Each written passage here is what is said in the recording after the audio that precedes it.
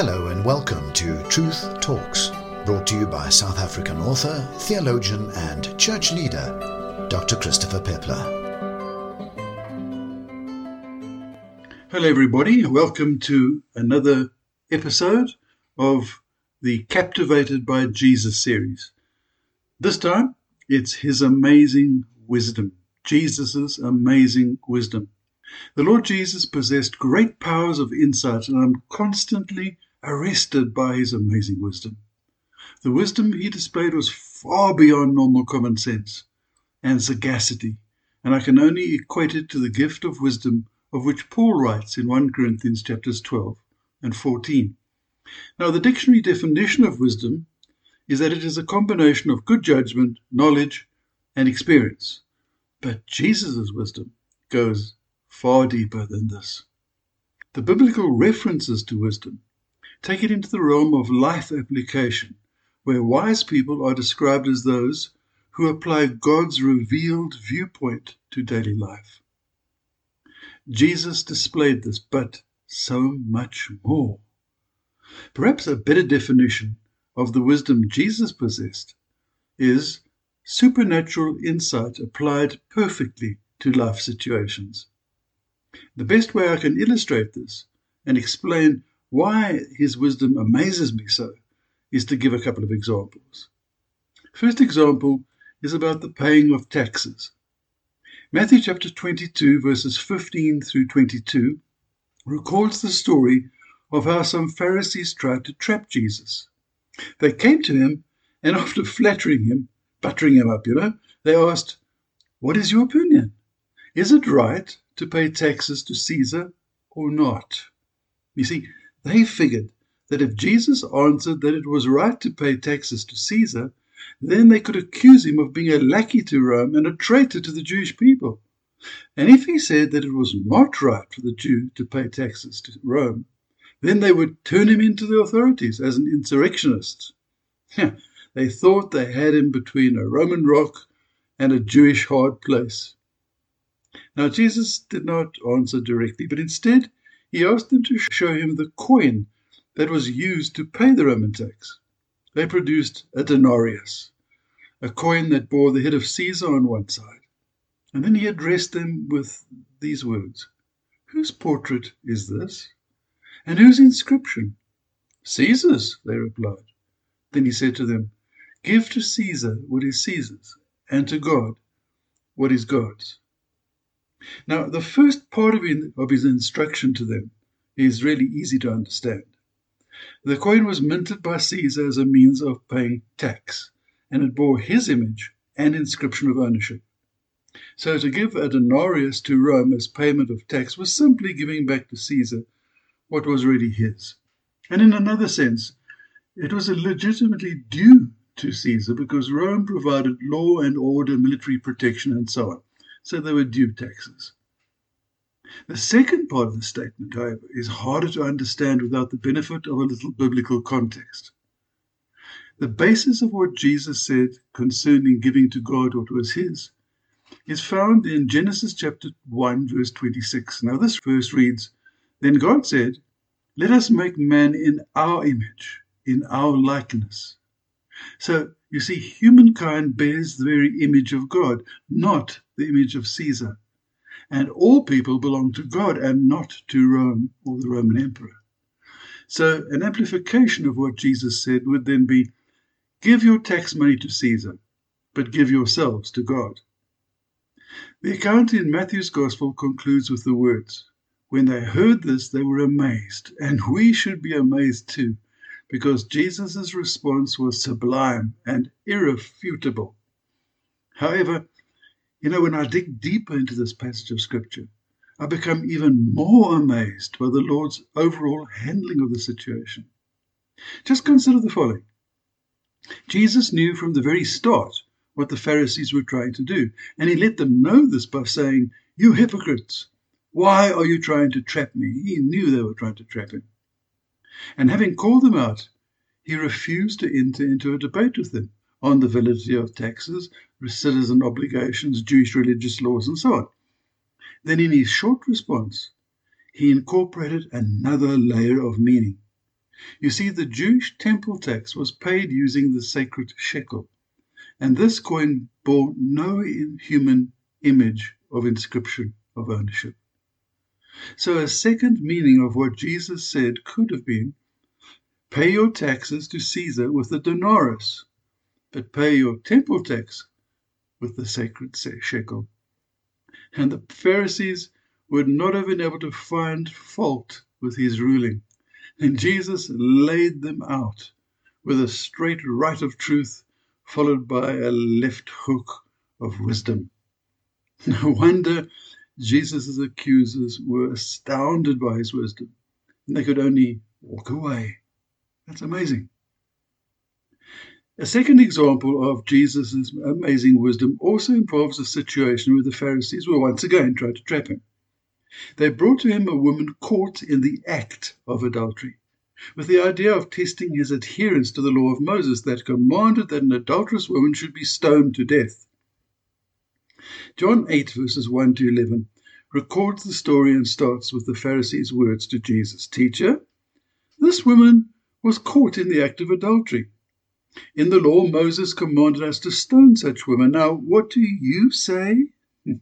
They were using this question as a trap to have a basis for accusing him.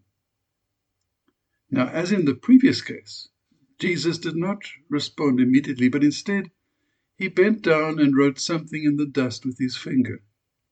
The Pharisees kept on throwing questions at him, and he responded with the words, "If any one of you is without sin, let him be the first to cast the first stone at her." And then he continued to write in the dust. Now look, no one knows for sure just what Jesus wrote. It's not disclosed. But it must have been appropriate to the matter at hand, clearly.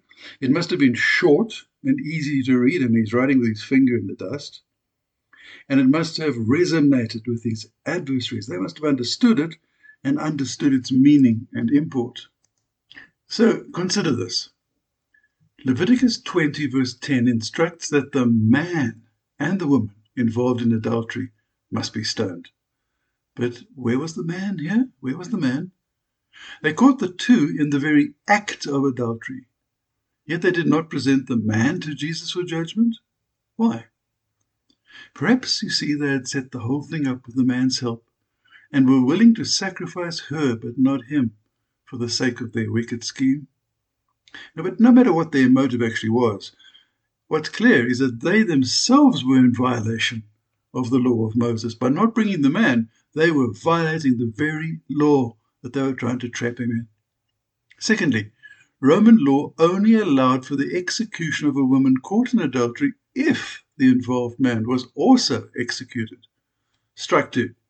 The Pharisees were also violating Roman law and could be severely punished for this. So then, given all this, what might Jesus have been writing in the dust with his finger, do you think? Now, whatever it was, it had the power to convict not the woman, but her accusers.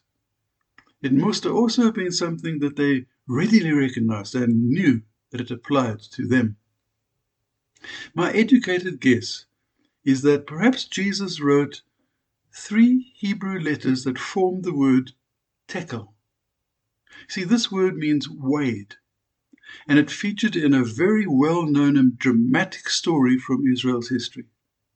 The story is told in the book of Daniel chapter 5, where the finger of God appeared and wrote on the wall of King Nebuchadnezzar, on his palace wall in the banqueting hall. The prophet Daniel was summoned to tell the king what these words meant, and he interpreted the word tekel to mean, "You have been weighed on the scales and found wanting." What an indictment to these Pharisees standing before him. Now here, before this group of men, at another time, long ago after that, God in human flesh again wrote. He wrote in the dust this time with his finger. He wrote what he had been written some 500 years earlier. And surely the Pharisees would have been aware of the historical significance, and they couldn't have failed to grasp its application to themselves. When I first recognized that this was probably the fuller meaning of what John recorded, I was overwhelmed with wonder at the amazing wisdom of the Lord Jesus. He turned both the law of Moses and the law of Rome around to point directly at his accusers. He did this with both spoken words and a written word they immediately recognized and understood.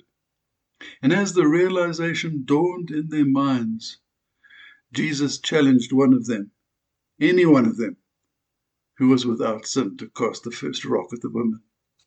What amazing wisdom. Let me give you a personal application now. Now, I've had experience of what Paul described as the spiritual gift of the word of wisdom many times in my Christian life. Most often these words of wisdom come as I'm counseling somebody. I'm listening to someone's life problems that are humanly quite impossible to solve. However, rather than one of these occasions, I want to rather recount a series of events that demonstrated to me and hopefully to you the inadequacy of human wisdom when compared to the sublime wisdom of God. In the early days of Lone Hill Village Church, the community I pastored, a man came to me and asked for advice. He had committed adultery, he said, many years before, but now he was convicted to confess this to his wife. Drawing on all my worldly wisdom, I advised him against this. I said, why cause your wife pain over something that's so long gone? I mean, this is a selfish thing of yours that you should want to do. Why cause her all this pain? Why risk damaging your marriage? Well, he thanked me profusely and he went off and did just the opposite of what I advised. His wife, when she heard this, had a mini meltdown. But the next day she came to him to say that his confession had released her to confess to him her own past indiscretions. And from then on, their relationship became deeper and more loving. And a few months later, they came to ask me to be baptized. They wanted to be baptized as a sort of sacrament for this new beginning in their married life. So I explained the biblical significance of water baptism, but agreed to administer it only to the husband, because he had not previously made this witnessing water to his new birth. She was a little distressed because she wanted to be part of it, and so I silently asked the Holy Spirit for a word of wisdom. A solution immediately came to mind, and I suggested that she stand on the edge of the pool, and as I was bringing him up out of the water, she reached out her hands to pray for her husband, to bless him as he came out of the water of baptism. So that's what happened. But as I raised her husband up out of the water, I looked over, and I saw her collapsing in a pile on the concrete poolside. She explained to me afterwards that as she stretched out her hand towards her husband, the Holy Spirit had poured out His blessing on her. She had not been able to stand under the weight of this experience, and had collapsed. So as I baptized the husband in water, the Holy Spirit had simultaneously baptized the wife with power from on high. Not many months later, the husband was diagnosed with terminal cancer and died shortly after that. During that period, they were able to live in rich, guilt-free companionship with one another. And when the time came to say goodbye, the wife was able to draw on God's spiritual anointing to be strong yet compassionate. God is good, you see. And the wisdom of the Lord Jesus Christ, God incarnate, is truly amazing. Now, I lacked wisdom, but He gave me, and He gave that conscience-stricken husband real wisdom from above. And because of that, the couple had been freed from their sense of guilt and shame and had been able to live in harmony during the months leading up to his death. As part of the process, God had given me a gift of wisdom, facilitating a life-imparting double baptism. And I can only say again, the wisdom of Jesus is amazing. I lacked wisdom, but He gave that conscience-stricken husband real wisdom from above. Because of that, the couple had been freed from their sense of guilt and shame and had been able to live in harmony during the months leading up to his death. As part of the process, God had given me a gift of wisdom, facilitating a life-imparting double baptism, and I can only say again, the wisdom of Jesus is amazing. Now, my understanding of the wisdom that God gives those who ask is, as Lawrence Richards, the theologian, puts it, the divine perspective available to and applied by believers to the issues of their lives. However, in using the word to describe a gift of the Spirit, in 1 Corinthians 12:8, Paul extends the range of wisdom beyond a believer's own life to the lives of others. You see, counselors give gifts of wisdom to those who come to them, not just in what they say from the basis of their learning and experience, but more particularly when they cry out and receive from the Holy Spirit His wisdom, that gift of wisdom. Preachers impart divine wisdom when they speak out applications of biblical truth as the Spirit leads and enables them. Divine wisdom can be imparted to Christians and non-Christians alike, and can be dispensed in a church service or any secular setting. Whatever the context and the place, the response should always be amazement and a sense of the presence of the one in whom are hidden all the treasures of wisdom and knowledge, the Lord Jesus Christ. God bless you. Until the next in our series, Captivated by Jesus. Thank you for listening to Truth Talks from Truth is the Word Ministry. If you'd like to share your views, read up on related topics, or purchase one of Dr. Pepler's books, please visit his blog on truthistheword.com. And remember, truth